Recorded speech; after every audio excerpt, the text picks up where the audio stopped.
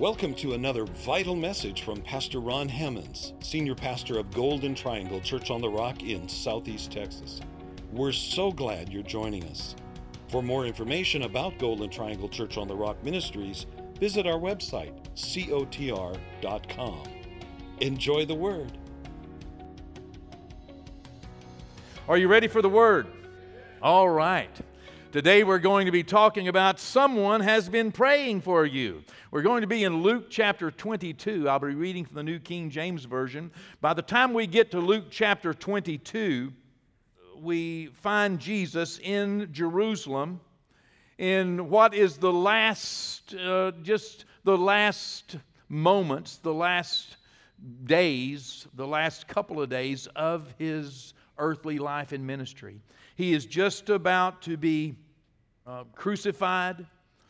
He will then be buried and 3 days later be resurrected. But here he's facing some very difficult moments, and so he's sharing with his disciples, as it were. He's sharing with them just exactly what's going to happen. He's tried to tell them several times that he's going to be crucified. They wouldn't listen to him. You know, one of the last times he tried to tell them, they were talking among themselves, and so later he asked him, he said, "What were y'all talking about? Why were you so distracted? Why couldn't you, listen to me telling you that I was going to be crucified and I was going to die?" And they said, "Well, we were talking about which one of us is the greatest." Isn't that interesting? They were over there having a conversation about which one of them was better than the other one. Well, I preach better. I sing better, I take up a better offering. I don't know what they were talking about. But at any rate, Jesus said, don't you know that if you want to be great in God's kingdom, you're going to have to become the servant of all. For it's not those that are first, it's those that are last. It's those that are willing to humble themselves and serve that God is going to promote. And so he's telling them some very critical things and some very needed things. And he gets to verse 31 and he addresses Simon Peter, because Peter was one of the men who had kind of opposed Jesus. Because Jesus said, I'm going to the cross, I'm going to be crucified. And Peter said, "No, Jesus, you aren't. That's not going to happen. You need to quit talking like that over my dead body," basically. And Jesus said, "Listen, Peter, you don't understand here.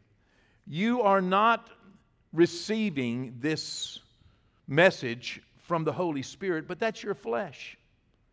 It's necessary that I go through this crucible." And so then he begins to address Peter, and look what he says to Peter in verse 31. "And Jesus said, 'Simon, Simon, indeed Satan has asked for you that he may sift you as wheat.'" Boy, that's kind of a Job passage, isn't it?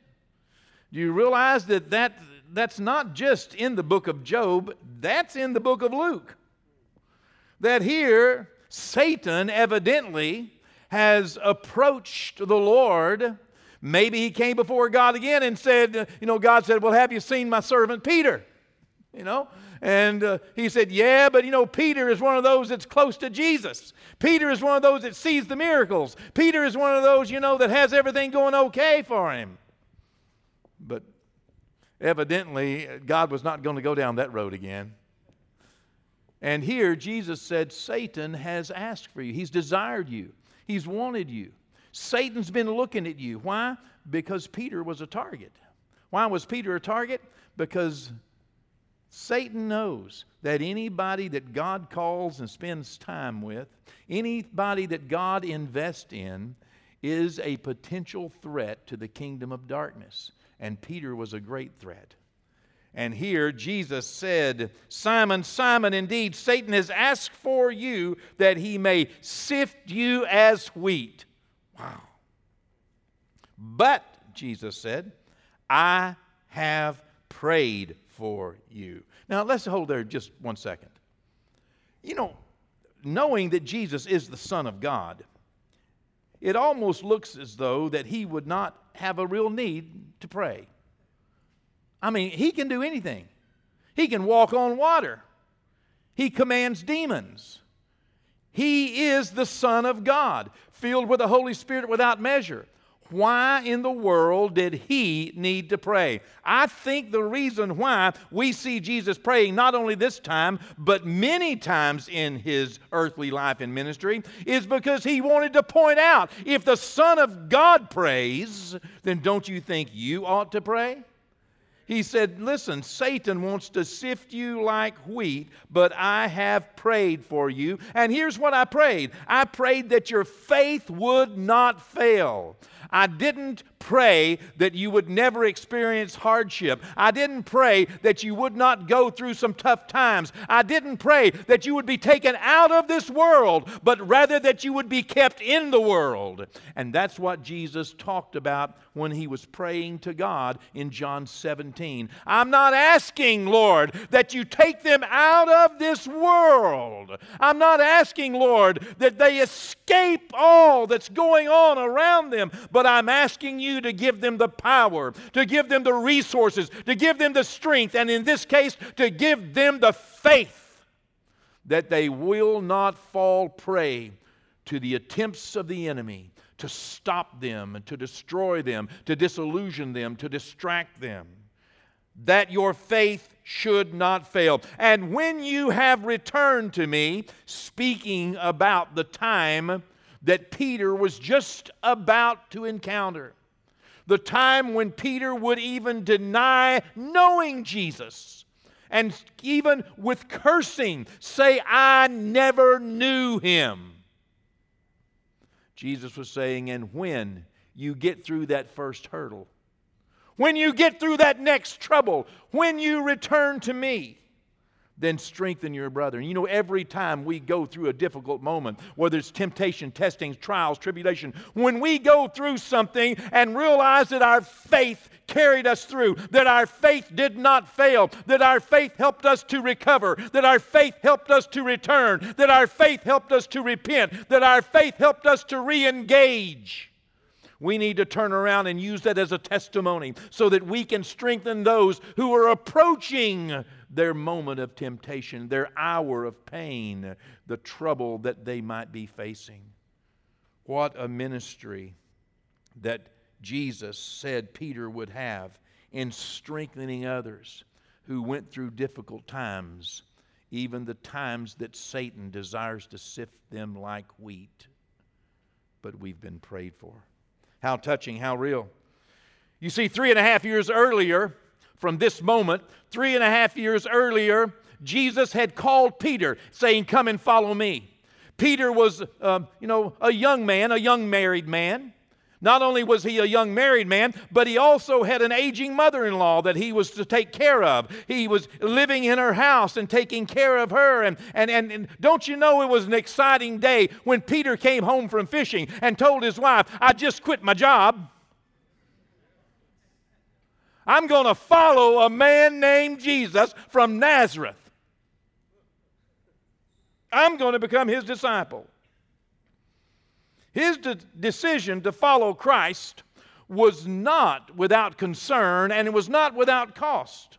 You see, becoming a disciple in those days was not only equal to becoming a student, but it is also equal to becoming a servant.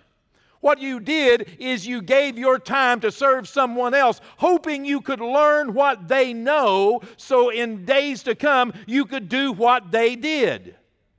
That was a disciple. That's what Jesus offered him. Come and follow me, by the way, with no promise of pay. It didn't come with a paycheck. Come and follow me and watch what I do and listen to my teachings, and maybe you can become like me. Maybe one day you can get people to follow you and watch what you do and listen what you say without the promise of a paycheck, so that they also can do one day what you do. In fact, that's what Jesus told them to do. Go and make disciples, just like I have taught you, you teach others. Isn't that like this wild kind of thing? Come and be an apprentice. Of course, we're well aware that this is still the plan of God, and it may not be the easiest and even frowned on at times. Nevertheless, it's exactly what happened to me. It's exactly the thing that happened to so many I know who are in the ministry today, people that you look at and imagine they may never, you think they never had a problem. We had a pastor come and preach here one time, and I wasn't here, and when I got back, some of the people here at our church, some of the congregation members, were upset at the pastor who preached because he told them that I did not understand what ministry was really like because I had a big church.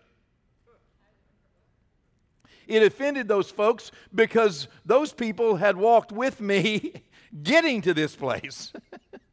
It's not all a bed of roses, You don't know what other people went through. Peter went through a lot. And it's exactly the pattern that many men and women, you don't know what people have gone through like Peter went through.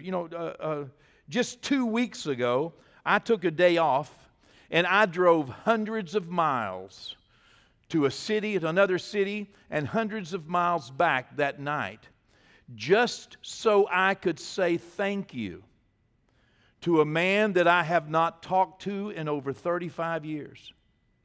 A man who, whenever God called me into the ministry, by the way, this is not a prescription for you, okay? This is a description. This is not a suggestion for you.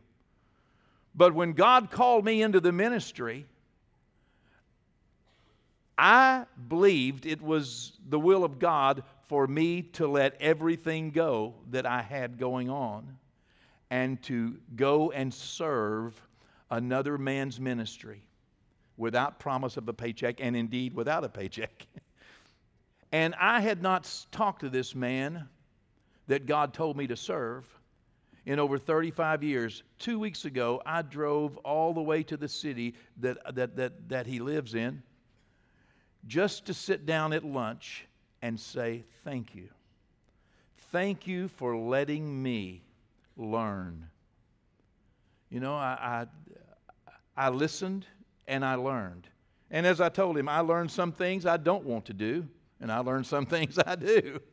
There's a reason why I haven't talked to him in 35 years. But, for the 40 plus years that I've been in the ministry, I also have had a lot of disciples come and sit and learn. Some of those have simply showed up at our offices, showed up at our church. Some sat in our hallways for months, for years, just waiting on the next chance, the next lesson, just investing. Some of the pastors in our community and some of the churches that we have started out of the fact that young men, young women came and just sat and listened and served. I can remember Pastor Kyle Trahan. You remember Pastor Kyle? He was in Columbia. We had sent him to Columbia so he could learn ministry. And I called him one day in Columbia. I said, "There's only one more lesson I can teach you, Kyle." He said, "What is it?" I said, "I want you to get on a plane and fly back home, and I want you to sit down in my congregation, and I want you to say one word for 1 year." Woo! Y'all know Kyle. My goodness, Pastor Kyle is, I'll pray for a leaf to be, to get back onto the tree and live, I said, it's the only lesson I have left that I can teach you. You know the Word, you know the Spirit, everything. Come and sit in the church and don't say one word for a year. Just sit there. Kyle said, "Yes, sir." It didn't come with a paycheck. He came and he sat, and he sat, and he sat, and he sat. Oh, I could see him. So, some Sundays, Pastor Vaughn, I would show up and I'd wonder, is Kyle going to show up today? Is he going to come back this week? Because, I didn't know. I kind of half expected him to break down the doors and burst out and go do something. But it was a lesson that God told me to teach him. He didn't tell me to teach everybody that lesson, but for him, it worked. I can remember whenever I went to him that day and said, "Okay, listen, would you teach a few people in a Bible study?" He said, "Would I?"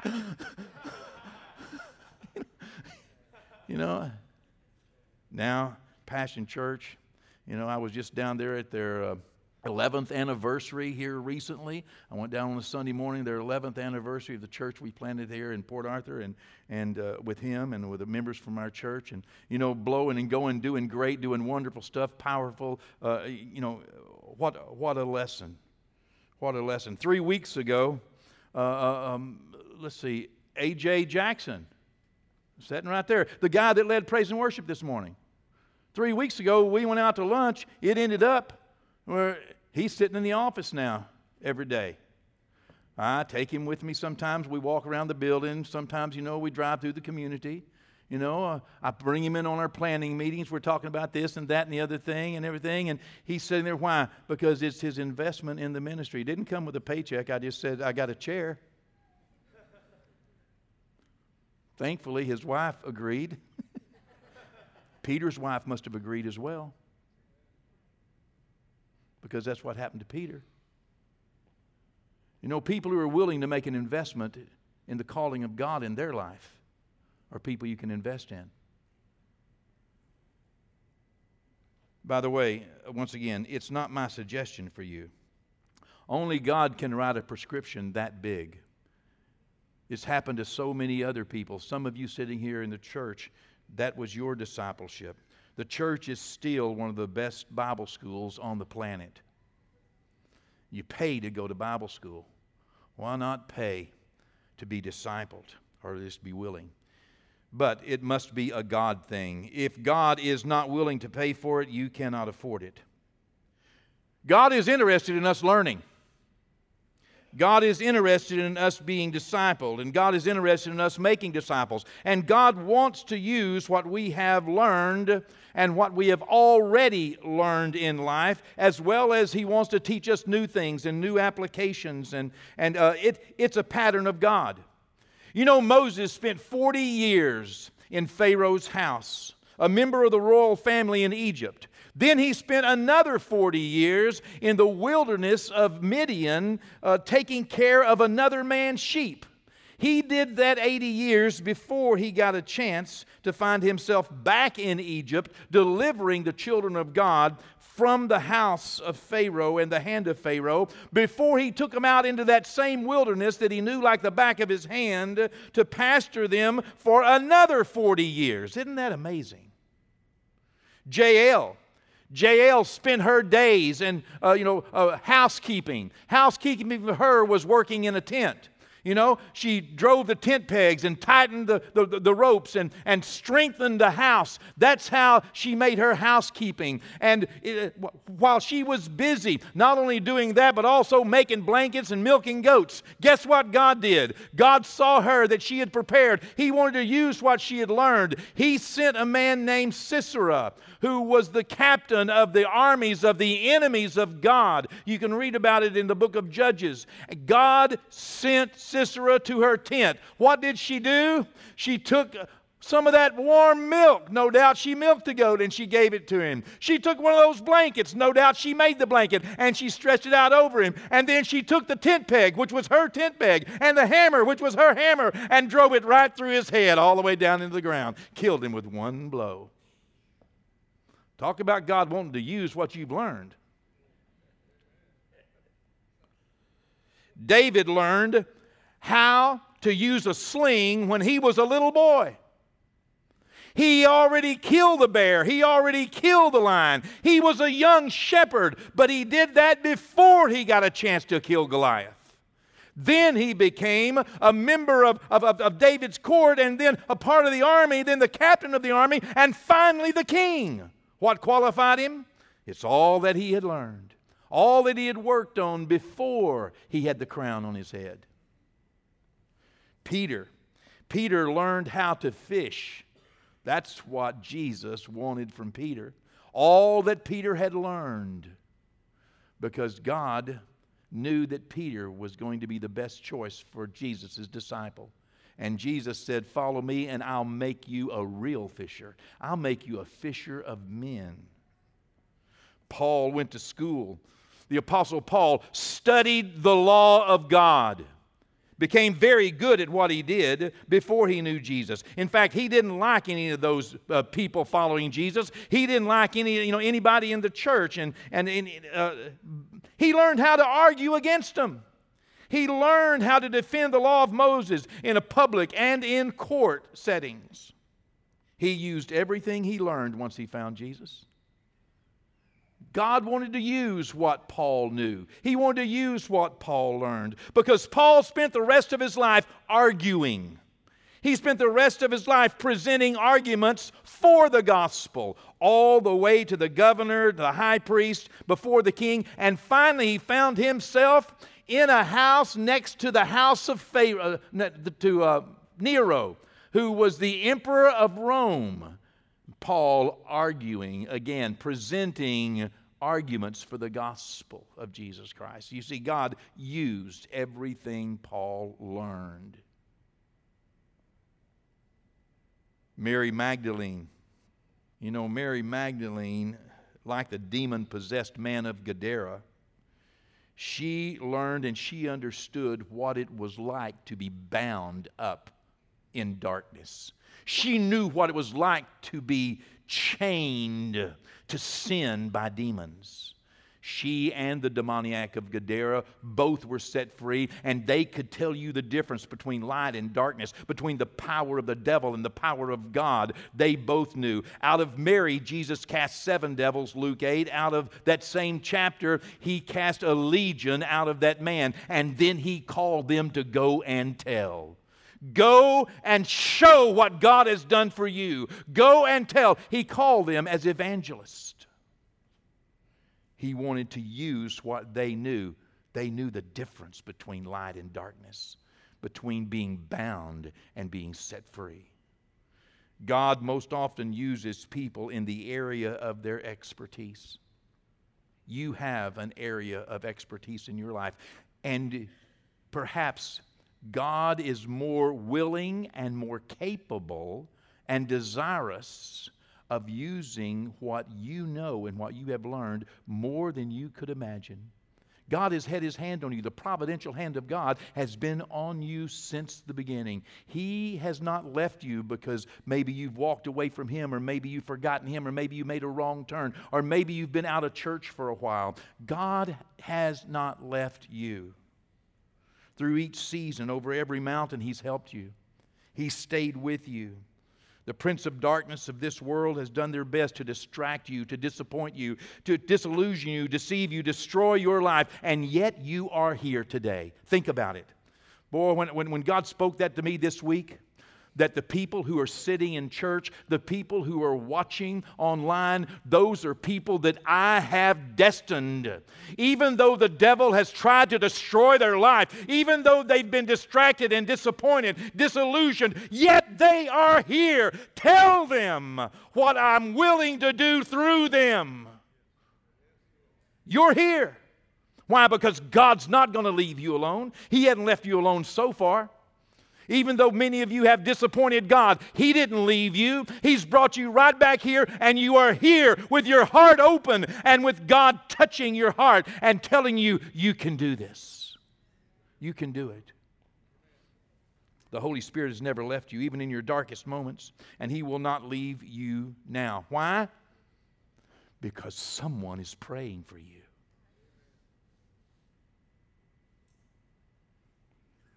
Someone has been praying for you. Brother Vaughn, that's why you can't quit. That's why your ministry now to these elderly in the nursing homes has taken off, is exploding, and people are being born again right and left. Why? Because somebody has prayed for you. That's the way it works.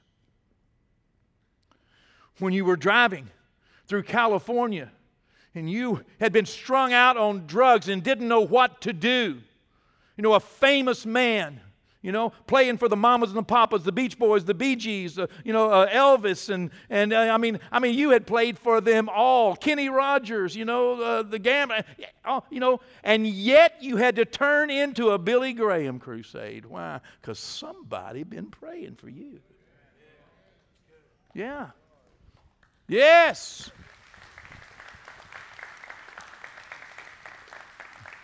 Why do you think you're here right now? Is it because you never had a disappointment? No.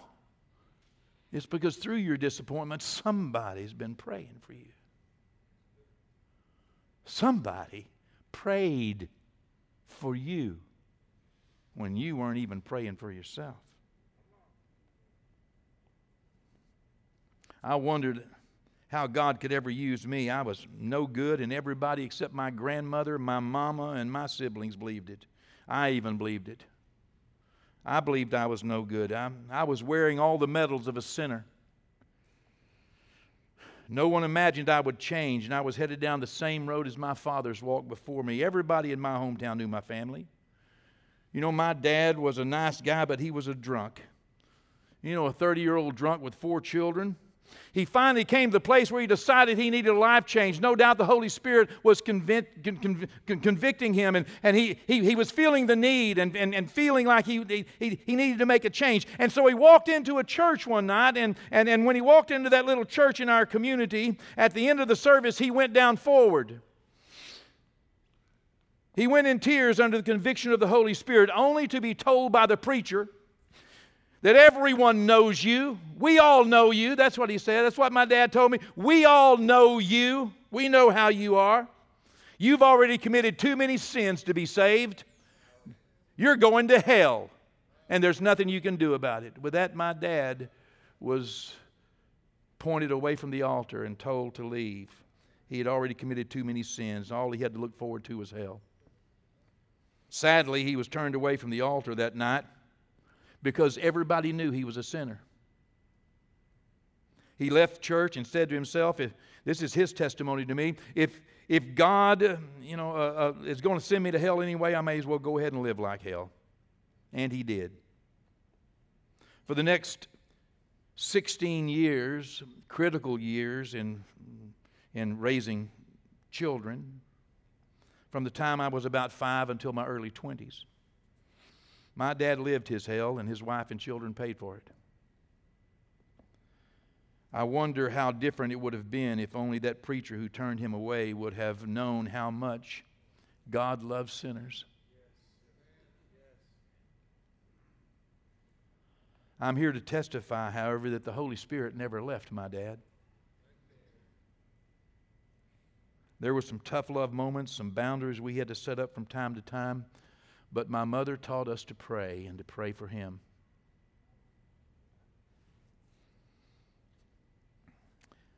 I know my brother and my sisters and my mother never stopped praying for my dad. I wasn't that good. I just wasn't. In fact, I was the one in need of prayer. And while they were praying for him, they were praying for me too. And wouldn't you know it? God blesses those just as much who do nothing as the ones who do something. Because at 26 years old, I was blessed to see my dad walk down the aisle of the church while I was preaching. I was blessed to be able to baptize my dad. I was blessed, I prayed for him to receive the baptism of the Holy Spirit, and he did. I became his pastor, he and my mom, and I ordained him into the ministry a few years later. Served with him and my mother in the church for years before I finally preached his funeral right alongside my brother, who's a Southern Baptist preacher who most of you know. The Holy Spirit never left my father, That right, sis? My sister's watching. I love you, sweetheart. God loves sinners. God did not want my daddy to go to hell. God kept bringing him back around, bringing him back around. That's why some of you are here today. That's why some of you are watching today. God's bringing you back around. Why? He doesn't want you to go to hell. Why? Because somebody's praying for you. Somebody cares enough to pray. Only the devil would tell you that God does not want you in his church. Only the devil would tell you that God doesn't love you or won't forgive you or you've done too much. That same devil will even try to convince you that you don't love God. That's a pack of lies. Listen to this statement. The arguments you're having in your head are one-voice arguments, and the devil is the only one talking. That's not what you're believing. Whatsoever things are good and lovely and honest, those are the things that God's trying to get in your mind. All the things that are horrible and terrible and wicked and evil and hurtful, those are the things the devil, and most of those arguments in your head all the arguments in your head against God are one-voice arguments, and the devil's the only one talking. Don't let him fool you into thinking it's you. You don't feel that way. Romans, the first chapter says, you're deceived. You have to deceive yourself into believing that you really don't believe in God. That's nutty. God has never left you. That's why you're listening to me right now. God wants to save your soul. Right now, He wants to save you. And He can do it, whether you're on campus or online. He can save your soul right now. He wants to. All you have to do is just give it up to Him. If you believe, realizing that you need a Savior, recognizing you need a Savior, and of course you do. Don't let the devil try to convince you that you're so tough you don't need a Savior. That's not the truth. Recognize you need a Savior. Repent of your sins. Just say, I'm sorry. There's nothing else you can do about it. You can't fix it. You can't turn it back. You can't change it. You can't undo it. Repent of your sins and receive Jesus Christ by simply saying, Jesus, I believe. Come into my heart. Forgive me of my sins. Save my soul. There's nothing more you can do. It's free. Salvation is free. Right now you can be saved. Right now. Simon, Simon, He said. You know, Satan has asked for you. He's asked for you. He wants to sift you like wheat. But Jesus said, I prayed for you. I pray that you don't stop believing. That your faith doesn't fail. And when you have returned to me, when you have gotten yourself right with me, then you strengthen, you testify, you share with others. That's what I'm doing today. That's what we're doing today. Amen? And we're going to leave here doing that. God's been good to us. God's been good to you. Let's tell others. He saved our soul. You know, somebody's praying for you. Number one, Jesus. He lives forever to make intercession for us. But somebody else is praying for you. Let me ask you, who are you praying for? Who is it? You can just ask God, put someone on my heart, Lord, that needs prayer. And He won't leave them alone. He'll keep bringing them back. He'll keep bringing them back. He'll keep bringing them back. And they will have every chance to be born again. Don't give up. God's not going to give up. The Holy Spirit's not going to give up. Holy Spirit's not going to leave your children or your children's children. The Holy Spirit is not going to leave them. He's not going to let them go. He's going to take it serious. Is there somebody you need to pray for right now? Do you need to pray and ask Jesus to come into your heart and your life? Do you need to be born again? Do you need to get right with God? It's simple. Just lay it down and give it to Him. Don't listen to the voices of the devil. Just bow your head and consider, do you need to ask God to forgive you? Do you need to ask Him for someone to pray for, or do you know someone you can pray for? Let's ask Him right now to forgive us. Father, Lord, thank You for Jesus, Your Son. Lord, we pray today, Lord, that because of His sacrifice, because of the blood He shed on the cross of Calvary, Lord, and because You can and You want to forgive us, Lord, that You would now apply that blood to our life. Forgive us, Almighty God. Forgive us of our sin, Lord. Forgive us, God, of our failures, Lord. Forgive us, Lord, when we have not pleased You, Lord. We pray in Jesus' name, Lord. We thank You for Your forgiveness. Save our soul, Lord, by that precious sacrifice of Your Son, Jesus. Help us, Lord, that our faith not fail. Lord, restore us, God. Heal us from our disappointments, from our distractions and disillusions, God. And Lord, we pray You would give us someone, Lord, that we too can pray for. And Lord, whoever's been praying for us, Lord, whoever invested in us, Lord, God, thank them, bless them, Lord. Bless them, Lord, for being such a blessing to us. We ask this in the name of Your precious Son, Jesus. Amen. Amen. Thanks again for joining us for another relevant word from Pastor Ron Hammonds. Visit COTR.com and subscribe to our social media platforms to stay up to date. As well, receive more encouraging messages from our pastor and details of the work we're doing both in our community and communities like ours around the world. Today and every day, God bless.